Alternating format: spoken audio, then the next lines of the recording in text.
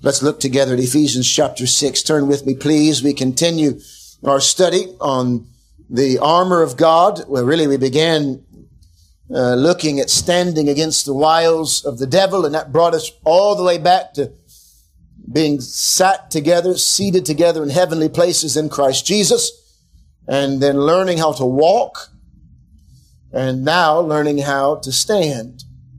That's where we are this morning. You cannot ever stand against the wiles of the devil until you learn to sit in heavenly places. That's where the battle begins. And we can never really stand against the wiles of the devil unless we learn to walk. Walk circumspectly, walk in love, walk as children of light. Walk not like you used to walk. We've been looking at standing against the wiles of the devil. We come to the next part of our armory. The scriptures tell us, as we looked a moment ago with the children, the sword and the sword of the Spirit, which is the Word of God. And this is the next part of what has been granted to us. I remind you that we are commanded to put on the whole armor of God. So all of this is from God. This is a gift from Him. This is not our armor that we made ourselves, that we purchased ourselves, that we figured out cleverly ourselves. This is not us. We sat down together one day with a council somewhere and decided that we were going to figure out the best way to fight against the devil. No, this is what God has given us. It's from Him. He's the source of it. And we find that even more clearly articulated in this particular part of the armor, the sword of the Spirit. The source of this Spirit is from God Himself and from His Spirit. This sword is specifically given to us from the Spirit of God. It's interesting as we consider this part of the armor that we cannot properly use it or understand it without the author of it, without the giver of it. You can't really understand the use of your car until you have some sort of understanding of how the manufacturer has put it together and instructed you to use it. Most of us, if you buy a new gadget, at least glance at the owner's manual. We realize that the one who made it knows best. And so it is with this sword, this weapon that we've been given. 2 Timothy chapter 3 and verse number 16 gives us an understanding about this book, this weapon, this sword that we've been given. And we're told that all Scripture is given by inspiration of God. From the very beginning of that book until the end of that book, we know with authority and certainty that this was given by God, inspired by God. Literally, God breathed. God spoke, and it was written down for you. 2 Peter chapter 1 verse 21. So that was Paul telling us, and now Peter tells us in the very same way. 2 Peter chapter 1 in verse 21, he says, "For the prophecy came not in old time by the will of man."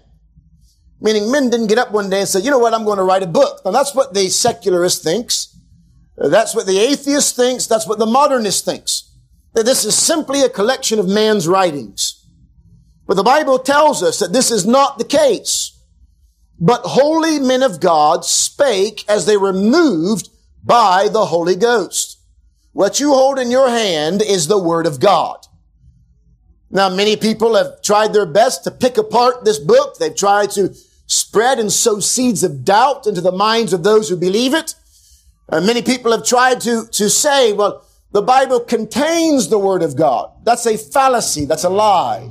The Bible is the Word of God. It doesn't just contain the Word of God. You see, when you say things like that, immediately you put doubt into somebody's mind. When you say, this contains the Word of God, what you're saying is that not all of it is the Word of God, but some of it is. Now, when you say things like that, now people begin to wonder what part is and what part isn't. It is all His Word. All Scripture is given by inspiration of God. And the Spirit of God is the author. Now, He has human penmen, instruments. Those who He dictated to, He spoke, and they, with ink and quill, wrote the words down. Now, some people have tried in this text, if you look with me in Ephesians 6 and verse number 17, the sword of the Spirit, which is the word of God. Well, the Greek word for word there is rhema. And some people have tried to say, well, this is the spoken word of God. And they try to make a distinction between that and the logos, or the written word of God. But can I tell you something? Would you look this way? That's dangerous. As if to say that the sword that we use in battle is what we're waiting to hear from God in the heat of the battle. Now, I do believe God speaks to us in the battle. No doubt about it. I do believe that He guides us. But to try to separate that from this book is very dangerous. As if to say you don't know what to use in a battle. As if to say you don't really know how to fight in the middle of a battle. That's dangerous. The weapon we have against Satan is not an unexpected word that's given simply at the moment of conflict. Can the Lord speak to us in conflict? Of course.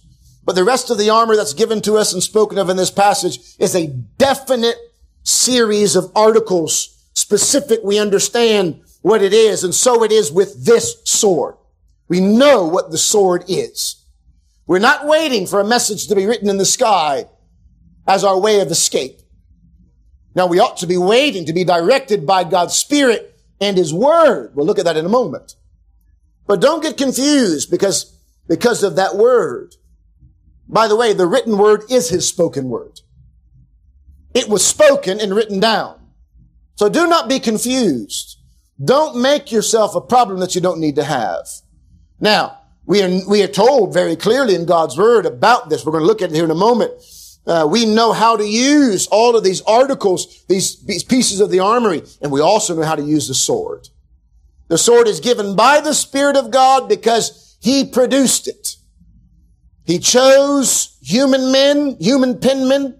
He revealed to them His word. They recorded it. This is not, I repeat, this is not just some human document.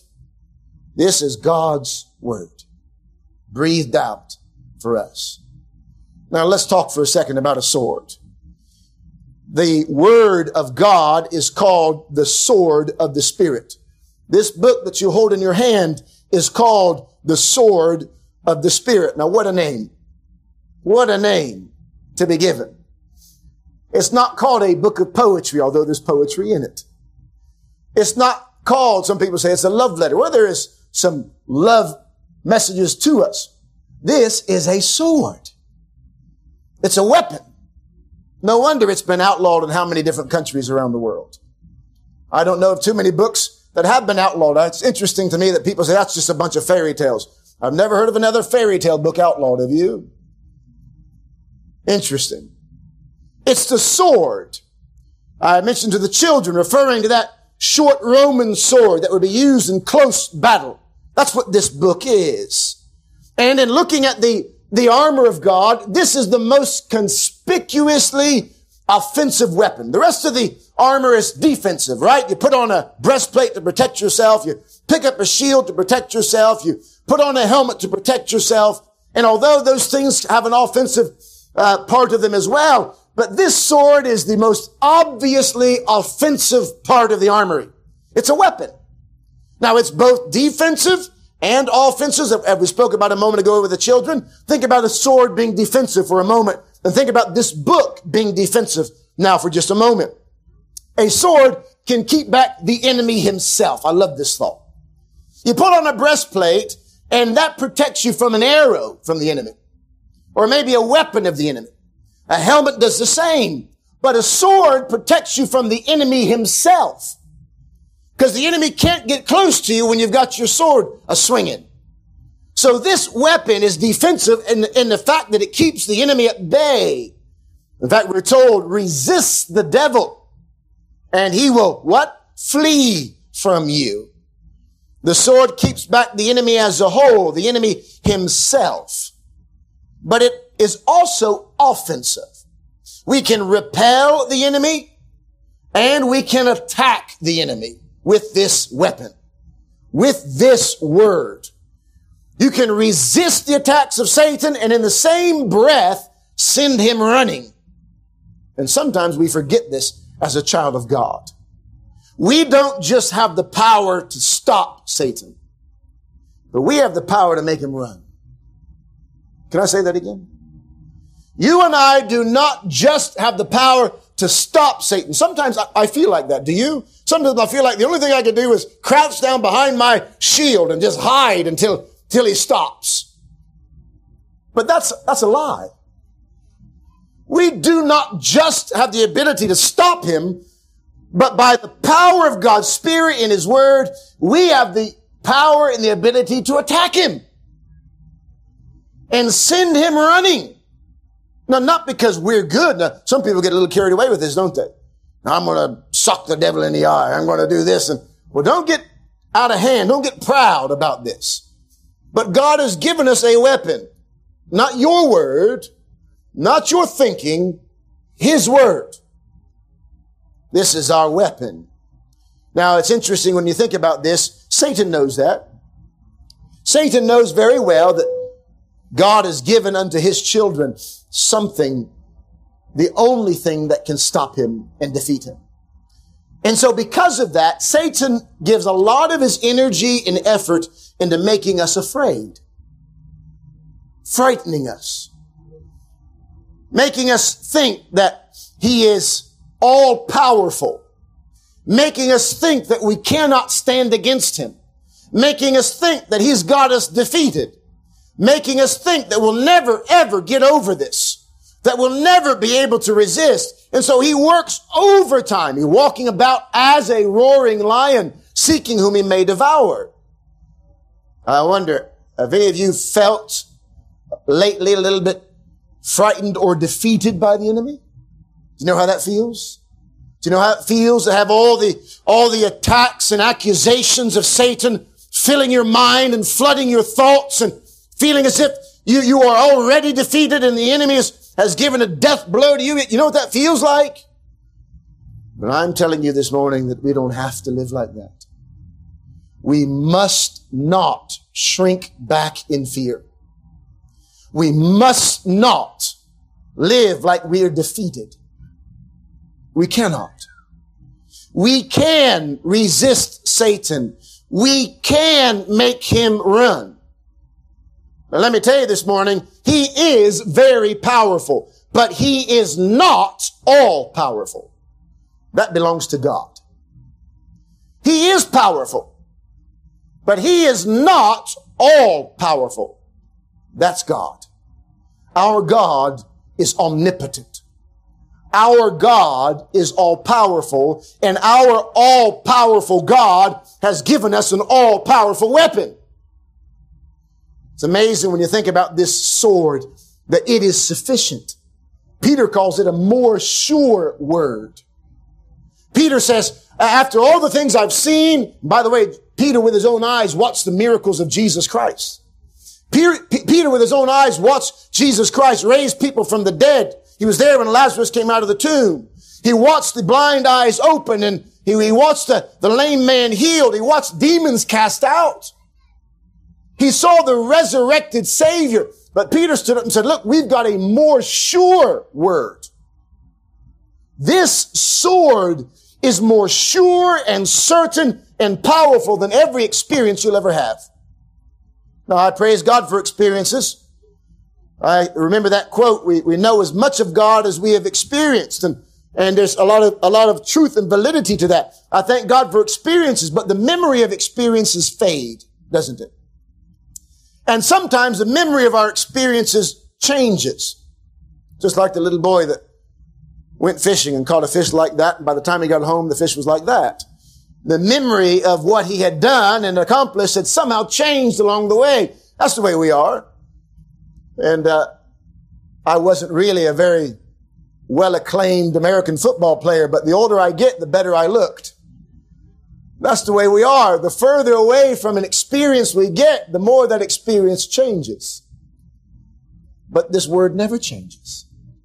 It's sure and certain and powerful. It's amazing. We find in the Old Testament and in the New Testament that this book is eternal. Isaiah chapter 40 and verse number 8, Isaiah the prophet says this, the grass withereth, the flower fadeth, but the word of our God shall stand forever. It's never going to pass away. Peter tells us the same thing in 1 Peter chapter 1 and verse number 25. He tells us the very same thing. The word of the Lord endureth forever. Now, can I tell you, Satan's attack is going to end. Are you listening? The attack that Satan has on you this morning is going to stop. It'll end, but this book will never end. The temptation is not eternal. It's just for a moment. But this sword is eternal. Long after you've been delivered from the enemy, long after his arrows and long after his weapons that once caused you so much pain, long after those weapons are destroyed, we will still be holding this book. That ought to bring you comfort and courage. Satan's arrows are not eternal. Satan's weapons are not eternal. His wounds are not, he may scar us, he may wound us, but it's not going to last forever. Now we know that the sword is this book, and we know we learn something of how to use it and what it's useful for in his word. Let's talk for a second about the use of it. Now the Lord Jesus in his life quoted the Old Testament, which was the only part of the word that was established in his day. They quoted that book more than 80 times that were given in Scripture. They say that 10% of Christ's teachings in the New Testament are simply quotations or allusions, alluding to Old Testament Scripture. Think about that. Something like 1,800 verses. Out of 1,800 verses, 180 verses are Old Testament Scriptures being quoted. Isn't that something? Now I wonder what percentage of the words that come out of your mouth are Scripture? What percentage of the words that come out of your mouth are from God's Word or refer to God's Word? Or are you so preoccupied with sport, football, politics, coronavirus? Are you so preoccupied with everything else that you don't really speak much about this? If Jesus gave 10% of his words, well, his word is God's word, but if he quoted the Old Testament, how much more should we be constantly quoting the word? There are some people I love to be around. I can think of a couple of people right now, a couple of men. I love to be with them because every time I'm with them, the only thing we talk about is God. That's the only thing we talk about. Everything. It's like they open their mouth and Scripture falls out. It's like they open their mouth and praise comes out. That's the way we ought to be. We ought to use this sword. Now, I can't help but think about that verse in Hebrews chapter 4. I'm sure you thought of it as well. It's the theme verse for our children's Bible club on a Wednesday night, the Sword Club. And I can remember the looks of some unconverted parents when they brought their children to the Sword Club many years ago for the first time. And as they were a little concerned that we would have a sword club. They didn't know what to expect, but the children were very excited to hear about a sword club. And of course, many of them had no idea what we were referring to. I can imagine in their minds, they thought we were going to be playing with swords. But we are. We're not playing, but we're learning to use this weapon. And Hebrews 4 verse 12 says, the word of God is quick and powerful and sharper than any two-edged sword. Think about those three words, quick. It means it's alive. It's living. Spurgeon said one time, the word of God is like a lion. You don't have to defend a lion. All you have to do is let the lion loose and the lion will defend itself. That's a good quote, isn't it? You don't have to defend this book. All you have to do is preach it. All you have to do is use it. You don't have to defend it. It's truth. Truth needs no defense. It is true. It stands firm. And so if we can learn to let the word loose, we'll be a whole lot more effective. It's quick living. It's interesting to me. I can read this book. I can read a passage. I can read a chapter 100 times. And every time I read it, find something new. It's amazing. There's no other book like it. It's quick and it's powerful. The next time you're tempted to think that Satan is all powerful and that his attack and that his word is powerful, remind him that the word of God is quick and powerful. Sometimes I hear the temptations and the accusations of the enemy so strongly that it sounds like truth. You ever been there before? Sometimes I feel and think things in my mind and heart, and it appears and thinks, I think it to be so true. I'm tempted to think that it's true, but it's not. Satan is not the author of truth. He's the author of confusion. He's the father of all lies. But God's word is true, and his word is powerful. It puts to flight all the powers of darkness. It dissipates your doubts. It drives away all your fears and delivers you from the power of Satan himself. His word is quick and powerful and sharp. Sharp. Every once in a while, somebody will say to me, ooh, that was a little bit strong this morning, or that was a little... No, what they mean to say is that was a little bit sharp. Because the word of God is sharp. It's sharper than any double-edged sword. Meaning any way you turn it, it'll cut you. Any way you open it, it'll cut you. And it was designed that way. That's why some people try to avoid particular passages of Scripture. I've been there before, haven't you? Or maybe there's something not quite right in my life. I come to a passage that speaks about that. I kind of skip over it. Why? Because it's sharp. It's sharp. Piercing, the Scriptures say, piercing even to the dividing asunder of the soul and spirit. It's able to cut between the soul and spirit. It goes on to say it's a discerner of the thoughts and intents or intentions of the heart. No one else can do that. You ever been in a meeting before and it was like God, the Spirit of God, took a sword itself and just placed it right inside? And you left and you knew that God had spoken to you. That's what this book has the power to do. And if it has the power to do that to you, to show us where we've gone wrong, to show us what needs to be made right. That's what I love about what Timothy writes, that all Scripture is given by inspiration of God. And this book is profitable. Watch what it can do. This book is profitable for doctrine. It teaches you what to believe. There's so much heresy in the world, so much false teaching in the world. And Jesus said that in the last days, it's going to get worse. There'll be more false teaching.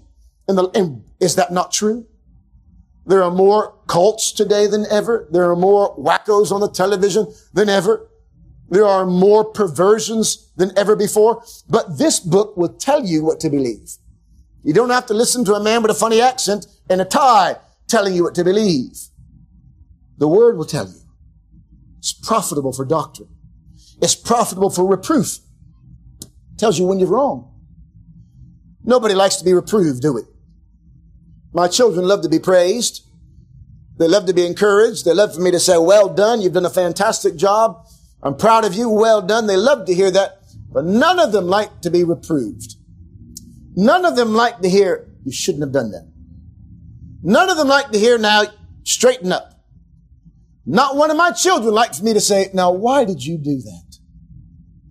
You should see the look on their face. Harper, all I have to do is look at her or say something to her and she's in tears. Because she doesn't like to be reproved. Nor do you and I, but we need to be reproved. We need to be reproved. And the Scripture reproves us, but it doesn't just reprove us, but it corrects us. Now, you're not a good father or a good mother if all you ever do is shout at your children and tell them how bad they are. You're not helping your children if all you do is point out all the wrong they've done. But you will help them if you tell them what's wrong and tell them how to fix it. That's a good parent. The modern society today, it says, don't tell a child they've done wrong. The modern world today says, you'll crush a child's spirit. Don't tell a child no. Don't tell them that they're wrong. Don't tell them that they're bad. Just, use positive reinforcement. That's nonsense. If I try to tell a judge that after I've committed a crime, is that going to fly? Well, Judge, hold on. Don't tell me I'm wrong, okay? Just give me positive reinforcement. It's not going to work. So how do you expect it to work with your child? Tell them what's wrong and show them how to fix it. That's what God does with this book. Shows us where we've gone wrong, shows us how to correct it, and then he shows us how to keep it right. That's what the Bible says. It's profitable for doctrine, what to believe, for reproof, to show us where we're wrong, for correction, how to get it right, for instruction in righteousness, how to keep it right. And if you neglect this book, if I neglect this book, then very soon I'll be messed up with what I believe. I'll be avoiding. I won't be able to see where I'm wrong, and I won't be able to see how to get it right. And I'll be very soon making the same mistake again because I won't know how to keep it right. But this book has the power to do that. It's amazing to think about this sword of the Spirit.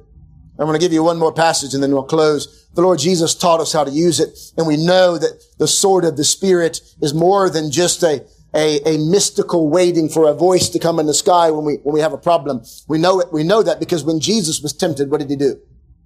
When Jesus was tempted, did he sort of hang out there and wait for some word or some message in the sky? What did Christ do when he was tempted? He quoted the word that was already written. And that's the best thing you and I can do. Wherewithal shall a young man cleanse his ways? By taking heed thereunto, unto thy law. The word that's already been written. If you're waiting for some mystical sign in the sky, you're in trouble, my friend. You've been given a sign, it's 66 books long. Open it and read it. And if he speaks to you, confirms with other things, praise his holy name. But this will be the foundation and basis from which all of those things come. The Bible says in Matthew 4 that Jesus was led up of the Spirit into the wilderness to be tempted of the devil. And when he had fasted 40 days and 40 nights, he was afterward and hungered. And when the tempter came to him, he said, if thou be the Son of God, command that these stones be made bread. But he answered and said, Jesus answered to Satan and said, it is written, man shall not live by bread alone, but by every word that proceedeth out of the mouth of God. Then the devil taketh him up unto the holy city, setteth him on a pinnacle of the temple, and saith unto him, if thou be the Son of God, cast thyself down, for it is written, he shall give his angels charge concerning thee, and in their hands they shall bear thee up, lest at any time thou dash thy foot against a stone. And Jesus said unto him, it is written again, thou shalt not tempt the Lord thy God. And again the devil taketh him up into an exceeding high mountain, and showeth him all the kingdoms of the world, and the glory of them, and saith unto him, all these things will I give thee, if thou wilt fall down and worship me. Then saith Jesus unto him, get thee hence, Satan, for it is written, thou shalt worship the Lord thy God, and him only shalt thou serve. The only way you'll ever resist the temptations of Satan and the attack of the wicked one is if you use this book. No other way. No, I've been there before. I failed because I failed to pick up the sword. I have been struck by the enemy because I failed to use this sword. I failed to say, it is written. This is what the word says. No. I failed. Have you? How many times have we failed to use his word? And perhaps some of the reasons that we fail to use his word is because we don't know it. Jesus knew it. He didn't have to say, hold on a moment, I think there's a verse for that. Let me get my Bible app out and look, search it. No, he knew it. It was hidden in his heart. We're told to hide God's word in our heart. We're told to memorize it.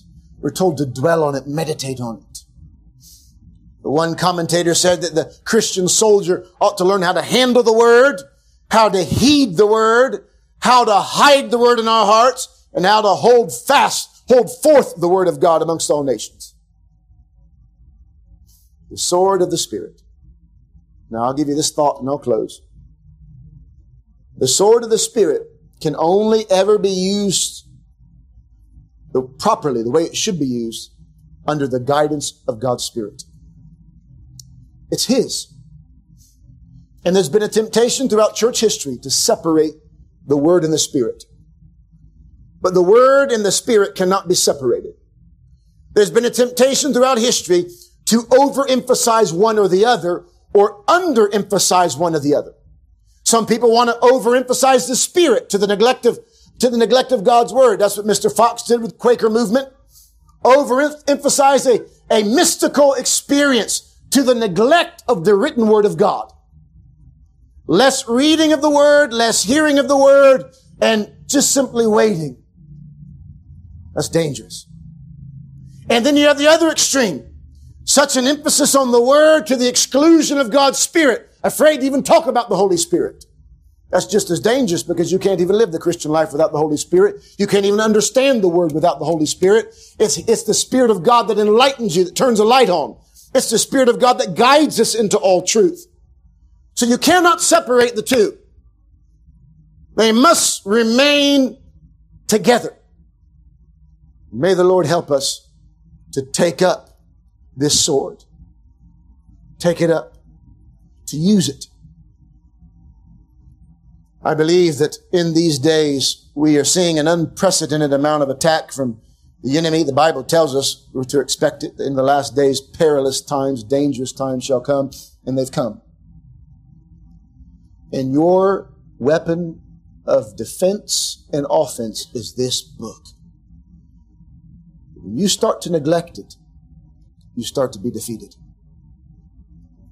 You start to be defeated. Pick it up. Read it.